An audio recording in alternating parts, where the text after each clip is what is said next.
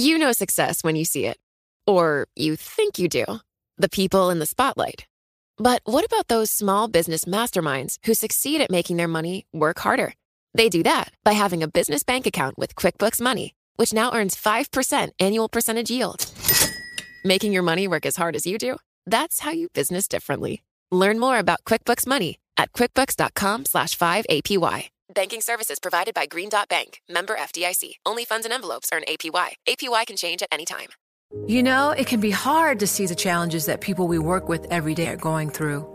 Invisible struggles like stress and burnout, caregiving for a loved one, or being misunderstood. But insight, awareness, and empathy will help us better see the issues they're dealing with. And that can make us and our companies healthier too. I'm Holly Robinson Peete. Join us on The Visibility Gap, a new podcast presented by Cigna Healthcare. Download it wherever you get your podcasts. Welcome to the Bloomberg P&L podcast. I'm Paul Sweeney along with my co-host, Lisa Abramowitz. Each day we bring you the most noteworthy and useful interviews for you and your money, whether you're at the grocery store or the trading floor. Find the Bloomberg P&L podcast on Apple Podcasts or wherever you listen to podcasts, as well as at Bloomberg.com. Perhaps Mexico is off the hook with President Trump saying that tariffs there are not going to be reinstated because of the ongoing progress made with immigration. However, EU exactly in the crosshairs of the president, with President Trump talking about a possible new round of tariffs there. Joining us now is Therese Raphael, Bloomberg opinion editor covering European politics and economics, joining us from London. Therese, so let's start there. What is President Trump proposing now? So President Trump is proposing about $3 billion of tariffs, and what's been an escalation of the EU-U.S. trade spat. These have to do not with auto imports, but a ongoing, long-standing dispute over subsidies for Boeing and Airbus. So the U.S. alleges that Airbus has been illegally subsidized. The EU has countered that Boeing has been illegally subsidized, and this has just been a dispute that's gone on and on. It's been, in the courts, and Trump is making these latest tariffs under WTO rules. So the WTO still needs to rule on his list in the summer. But what it seems to be, doing is just ratcheting up the pressure on Europe ahead of what were to be U.S.-EU trade talks. But those now seem to have stalled, and there's this impression that Trump is like turning his, attention away from China and toward Europe. So, Therese, what is the expectation in terms of the response from the European Union? The European Union has tended to respond in kind. So the last time Trump issued a list of items that he was going to impose higher tariffs on, the EU issued a counter list. I think the EU will seek to see what the WTO says about Trump's list, but they'll be preparing their own list of tariffs in response. And indeed, Bank of England Governor Mark Carney was warning today that the rising trade tensions, the return to protectionism, is going to be a hit on the global economy and also on the UK economy. So, Therese, you wrote a really interesting column that we were reading this morning about how President Trump may be targeting Europe, but it hasn't killed the sort of world trade order, and that Europe is going ahead, certainly with trade negotiations in specific regions such as Latin America. Can you give us a sense of what Europe is doing right now? Yeah, it's a really sort of interesting progression for Europe. For so long, we've heard very valid criticisms of Europe as protectionist in some areas, very slow-moving, bureaucratic. And yet, since Donald Trump was elected, Europe has done a number of trade deals with Canada, with Mexico, with Japan, and now this deal with Mercosur, which is Brazil, Argentina, Paraguay, and Uruguay. And this is a pretty massive deal. It slashes or completely eliminates tariffs on 93% of exports that are going between Mercosur and the EU. And I think it sends a message both to Brexiters in Britain and to Trump that says, the EU, one of the world's largest trade bloc, but also a massive trading superpower, is simply going to do things a bit differently. It is going to find alliances where it can to uphold the trade order. So, Therese, you mentioned Brexit. I'm wondering to what extent do you think the UK is looking at the rising trade tensions between the U.S. and the European Union and saying, gee, this trade stuff is difficult. And, President Trump is promising a great trade deal with the UK once they exit the European Union. Do you think people are starting to say, gee, maybe we can't take him at face value on that one? Yeah, I mean, the Brexiters aren't saying that publicly, but certainly some of the assumptions that underscored the argument for leaving the EU are now being seriously challenged. One of those assumptions was that Britain would get new trade deals, they would be advantageous trade deals, and they would be done fairly quickly. And that now looks incredibly unlikely, if it ever looked, feasible. The idea that it would roll over existing EU agreements also hasn't happened. And then seeing how Trump very aggressively pursues what he sees to be American interests, whether it's Mexico or China, I think should give a lot of pause, because if the U.S. is to do a trade deal with the U.K., it will be aggressively pressing the interests of American poultry farmers, agriculture producers, and all of the other industries where the U.S. has export interests and wants to see markets opened. Therese, I want to pick up on something that you were talking about previously, this deal that the EU struck with Mercosur after 20 years of talks. And I'm just wondering whether the EU is feeling somewhat emboldened by President Trump's stance, in the sense that the United States is taking more of a back seat when it comes to global trade talks, giving some room possibly for a European region to step in. Yeah, I mean, I think from the EU perspective, if the EU is it's a block of sovereign nations. If they can't act as a block, what are they for? I think member states will begin to question what value they're getting from Europe if the EU cannot show that it can work together to improve access of EU companies to different markets. So this is a concerted effort on the part of the EU to get these deals done, whether it's Canada, Mexico, Japan, or Mercosur. And I think it is a response to Trump. It's a response to Brexit as well. And so in that way, ironically, these populist forces in the world are actually pushing the EU in a direction that its critics have so long said that it should move in, which is to be more market opening.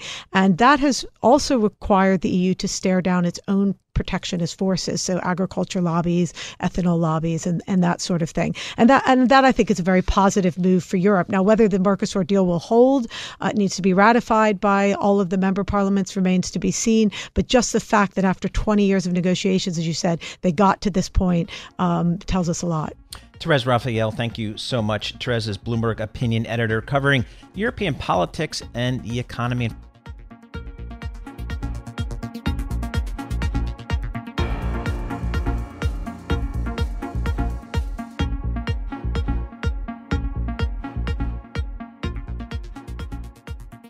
Well, U.S. automakers may report the worst first half for new vehicle sales since 2013 today, although deliveries to fleet customers will probably take some of the sting out of the weaker consumer demand. To get the latest, we turn to Michelle Krebs. Michelle is executive analyst at Autotrader.com based in Detroit. Michelle, thanks so much for joining us. Just wonder if you could start off by just giving us a state of the current state of the U.S. car business. Sure. It's still relatively strong, but what we have seen in this first half, and June continued the trend, is it's been volatile and unpredictable. We've seen months that were far better than we expected and some that were far worse. What we do definitely see is retail demand is softening, and that is being offset by higher fleet sales to commercial companies, daily rental companies, because there's some advantage to adding to or replacing their fleets under tax reform. So meanwhile, we are getting some initial reports, and they have been better than expected. And I'm trying to figure out how to even look at some of these readings. In other words, are we looking for a bottom in the slowdown in the auto sector? Are we looking for what are you looking for? Well, we're anticipating that the second half will be even more challenging than the first half. Our forecast for this year is 16.8 million vehicles to be sold. That's down from 17.2, 17.3 last year, and we expect a little more softening next year. This has been a big run. This is an unprecedented expansion in the economy, and certainly for vehicle sales, and so we do see some softening. However, 16.8 million is still a pretty good year. So, Michelle, just give us a sense of kind of what U.S. consumers are buying. Is it still primarily the trucks and SUVs? Correct. Car sales are down, have been for the last couple of years, and we have seen companies eliminate car models from their lines, like the Ford Focus and the Chevrolet Cruze are gone. We are seeing crossovers, those sport utility-like vehicles built on car platforms and sport utilities doing well, and trucks are having an incredible time, probably the highest truck sales in history, and a lot of that has to do with Fiat Chrysler's Ram division had an amazing month and first half. It's now moved into the second spot behind ahead of Chevrolet Silverado. So that's caused a lot of chatter here in Detroit, the truck wars. So just based on Bloomberg surveys, U.S. automakers are poised to report the worst first half for new vehicle retail sales since 2013 today. We've already gotten some of those numbers. They have been somewhat better than expected. I'm wondering, you said that you are expecting a further slowdown in the second half. Why is this? Is this because of China? Is this because of just a slowing U.S. economy? Yes, I think a slowing U.S. economy, and also weakening retail demand. We also expect some credit tightening, even though interest rates may go down, and we have not seen that in car loans, and car prices are going up. That's creating an affordability problem for a lot of consumers. It have knocked them right out of the new car market into the used. So there are a lot of factors on the consumer side, but we do think the sales to fleets will push it up a little bit. So you mentioned just, Michelle, the used car market. Give us a sense of the health and the dynamics driving that market. Yes, so the used car market is very strong. We've had record leasing a few years ago, and so that has created this, all these off-lease vehicles are coming back into the market as used vehicles, and those are being snapped up. It used to be a lot of lease vehicles were actually cars. Well, now those are sport utilities and crossover vehicles, and that's exactly what the consumer wants, and if they buy it as a 3-year-old vehicle, we call them nearly new, they get a big discount. And so that's giving people who are more budget constrained a place to go to buy a vehicle new to them. Michelle, you mentioned fleet sales and how that's cushioning some of the blow and the slowdown of retail sales. What's the drawback with fleet sales? Because there is one on both the resale value side as well as just some of the deals that some of these auto manufacturers have to cut with the purchasers of those fleets. That used to be the case. That is not the case anymore. We used to get the lecture, there's good fleet and there's bad fleet. The bad fleet is not that bad. If you talk to daily rental companies that are buying vehicles, they're complaining they're not getting the big discounts anymore. So the automakers are being much smarter, and they are not giving these huge discounts. So it actually is a pretty darn good business. Michelle Krebs, thank you so much for being with us. Michelle Krebs, executive analyst with Autotrader.com, which is a company of Cox Automotive based in Detroit.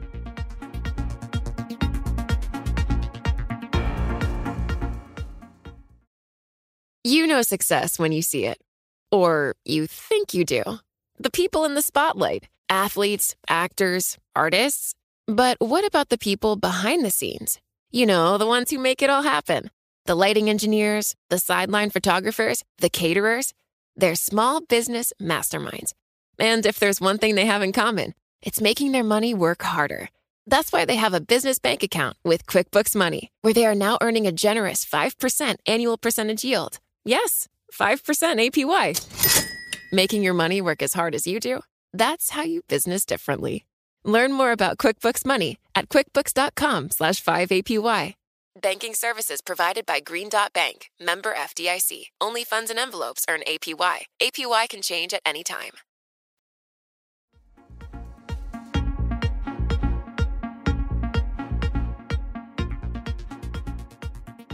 11 United States have actually legalized marijuana, with Illinois becoming the latest. Joining us now to talk about that is Steve White, Chief Executive and founder of Harvest Health and Recreation, which is a company specializing in the weed.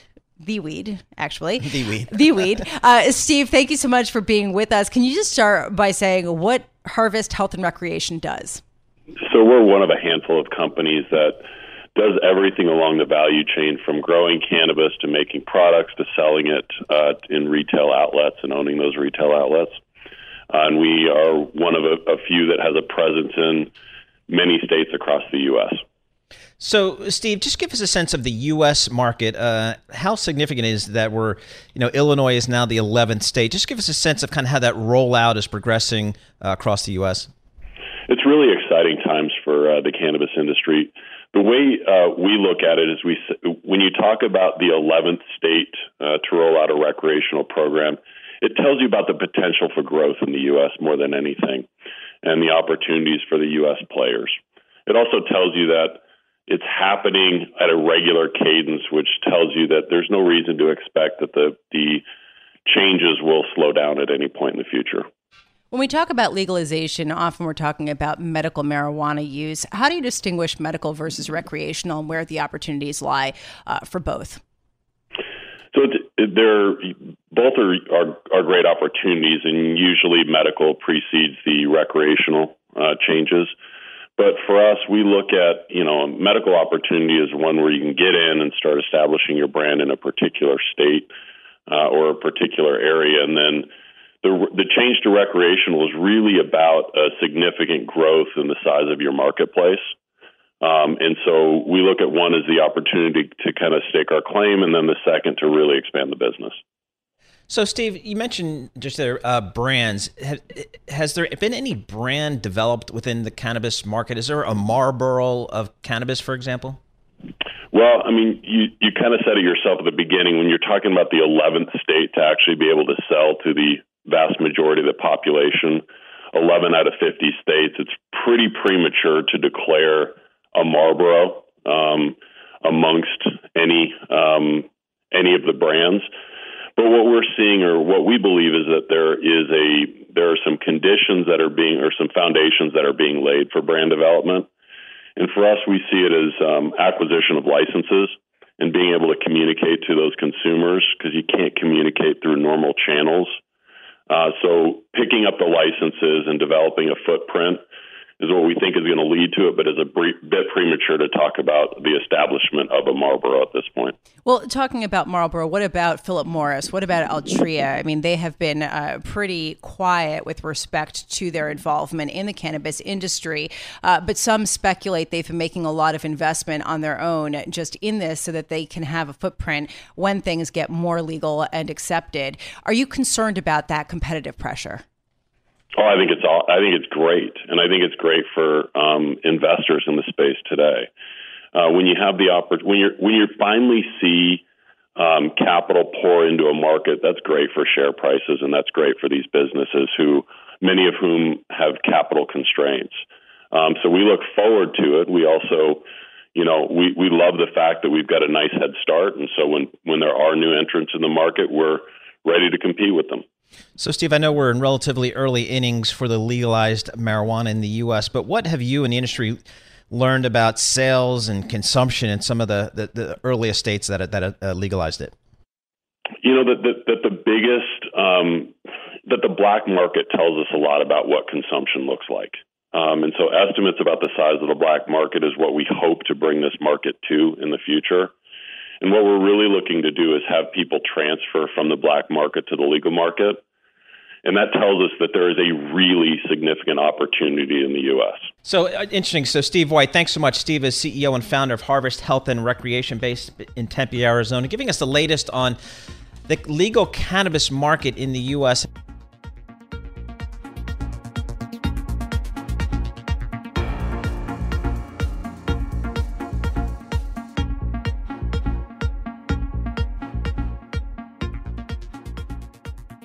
Well, there certainly is a lot going on in the global oil space.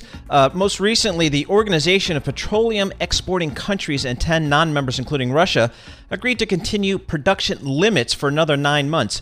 Oman Oil Minister Mohammed Al-Rumi told Bloomberg's Manis Krani that he hopes the deal will erode volatility. Let's take a listen. Hopefully, it will erode some of the volatility and it will send a message of clarity and removal of some kind of confusion and uncertainty. And I hope, time will tell, but I hope we have achieved that. Let's bring in our next guest, Dr. Ellen Wald, president of Transversal Consulting. She's also a non-resident senior fellow at the Atlantic Council's Global Energy Center and a Bloomberg opinion columnist. Dr. Wald, thanks so much for joining us. Do you agree with the Oman oil minister that these production limits may erode volatility in the global oil space? Well, I'm not sure they're going to erode global volatility so much as just keep things going the way they have been going, meaning that we're not necessarily going to see volatility from supply, but we are seeing a lot of volatility on the demand side and also volatility from geopolitical aspects. You know, Ellen, I'm so glad that you're joining us today. I want your perspective on Russia's role in these OPEC negotiations. It seems like they've held kind of the main card when it comes to determining how long the cuts will be, how steep. Is that an accurate impression?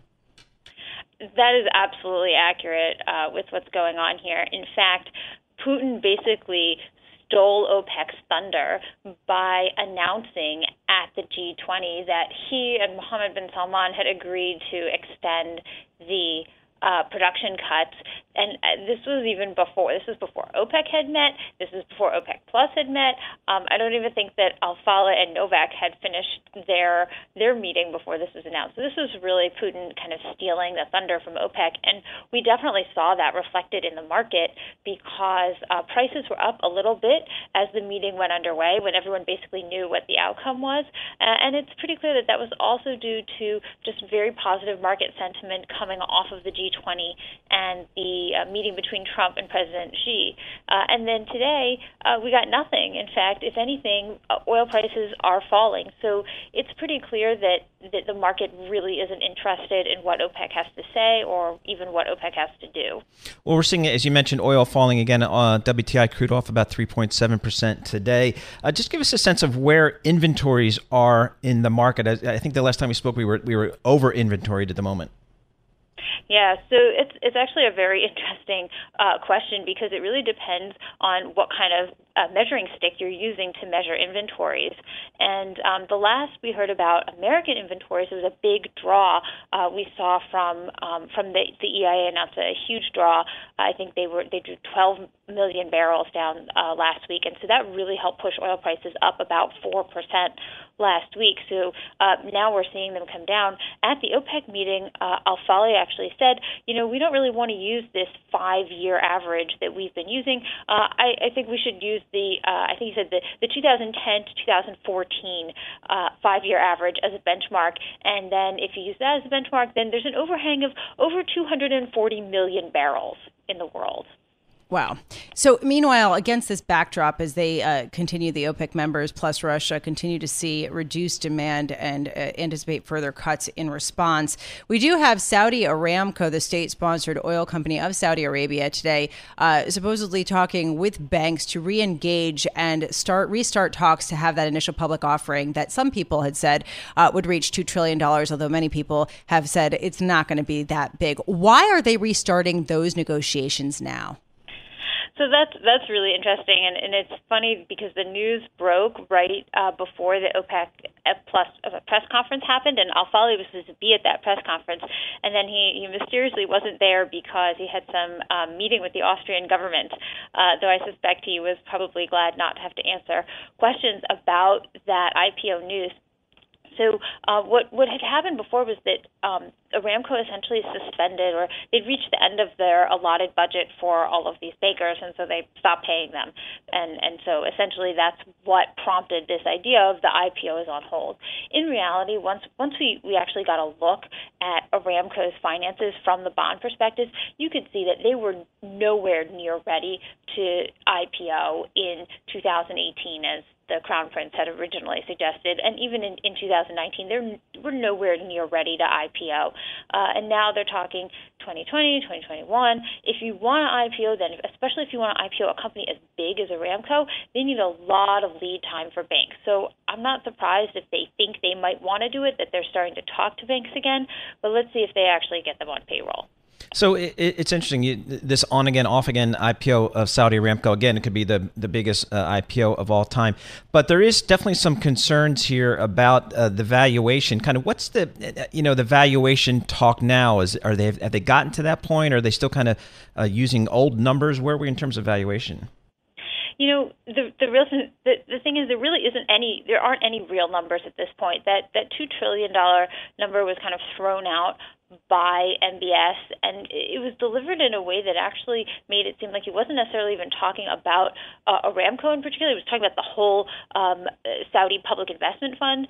So, but we've kind of taken that as this number for their valuation, but it'll really depend on obviously the price of oil whenever they do IPO, but also they've basically subsumed SABIC, this massive petrochemicals company, and so any valuation is going to have to include all of these assets and to see whether their expansion in downstream has added to their valuation.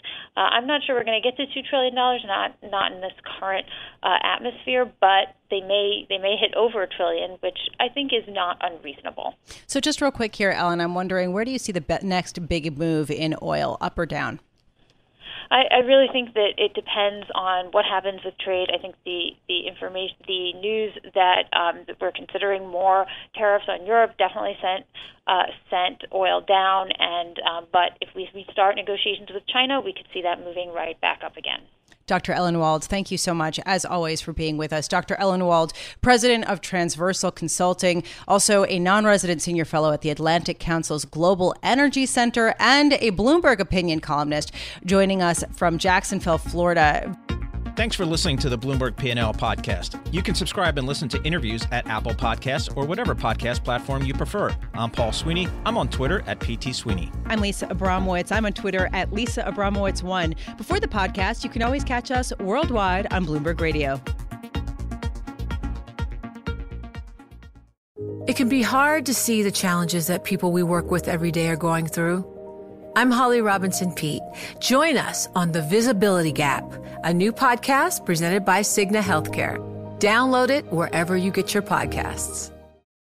Collaborate for a greener future at the Bloomberg Green Festival, a groundbreaking celebration of the thinkers, doers, and innovators leading the way. From design and culture to technology, science, and entertainment. Hear from inspirational speakers and immerse yourself in climate solutions. July 10th through 13th in Seattle. Title sponsor, Amazon. Official airline, Alaska Airlines. Get 20% off using promo code radio20 at BloombergLive.com/Green Festival.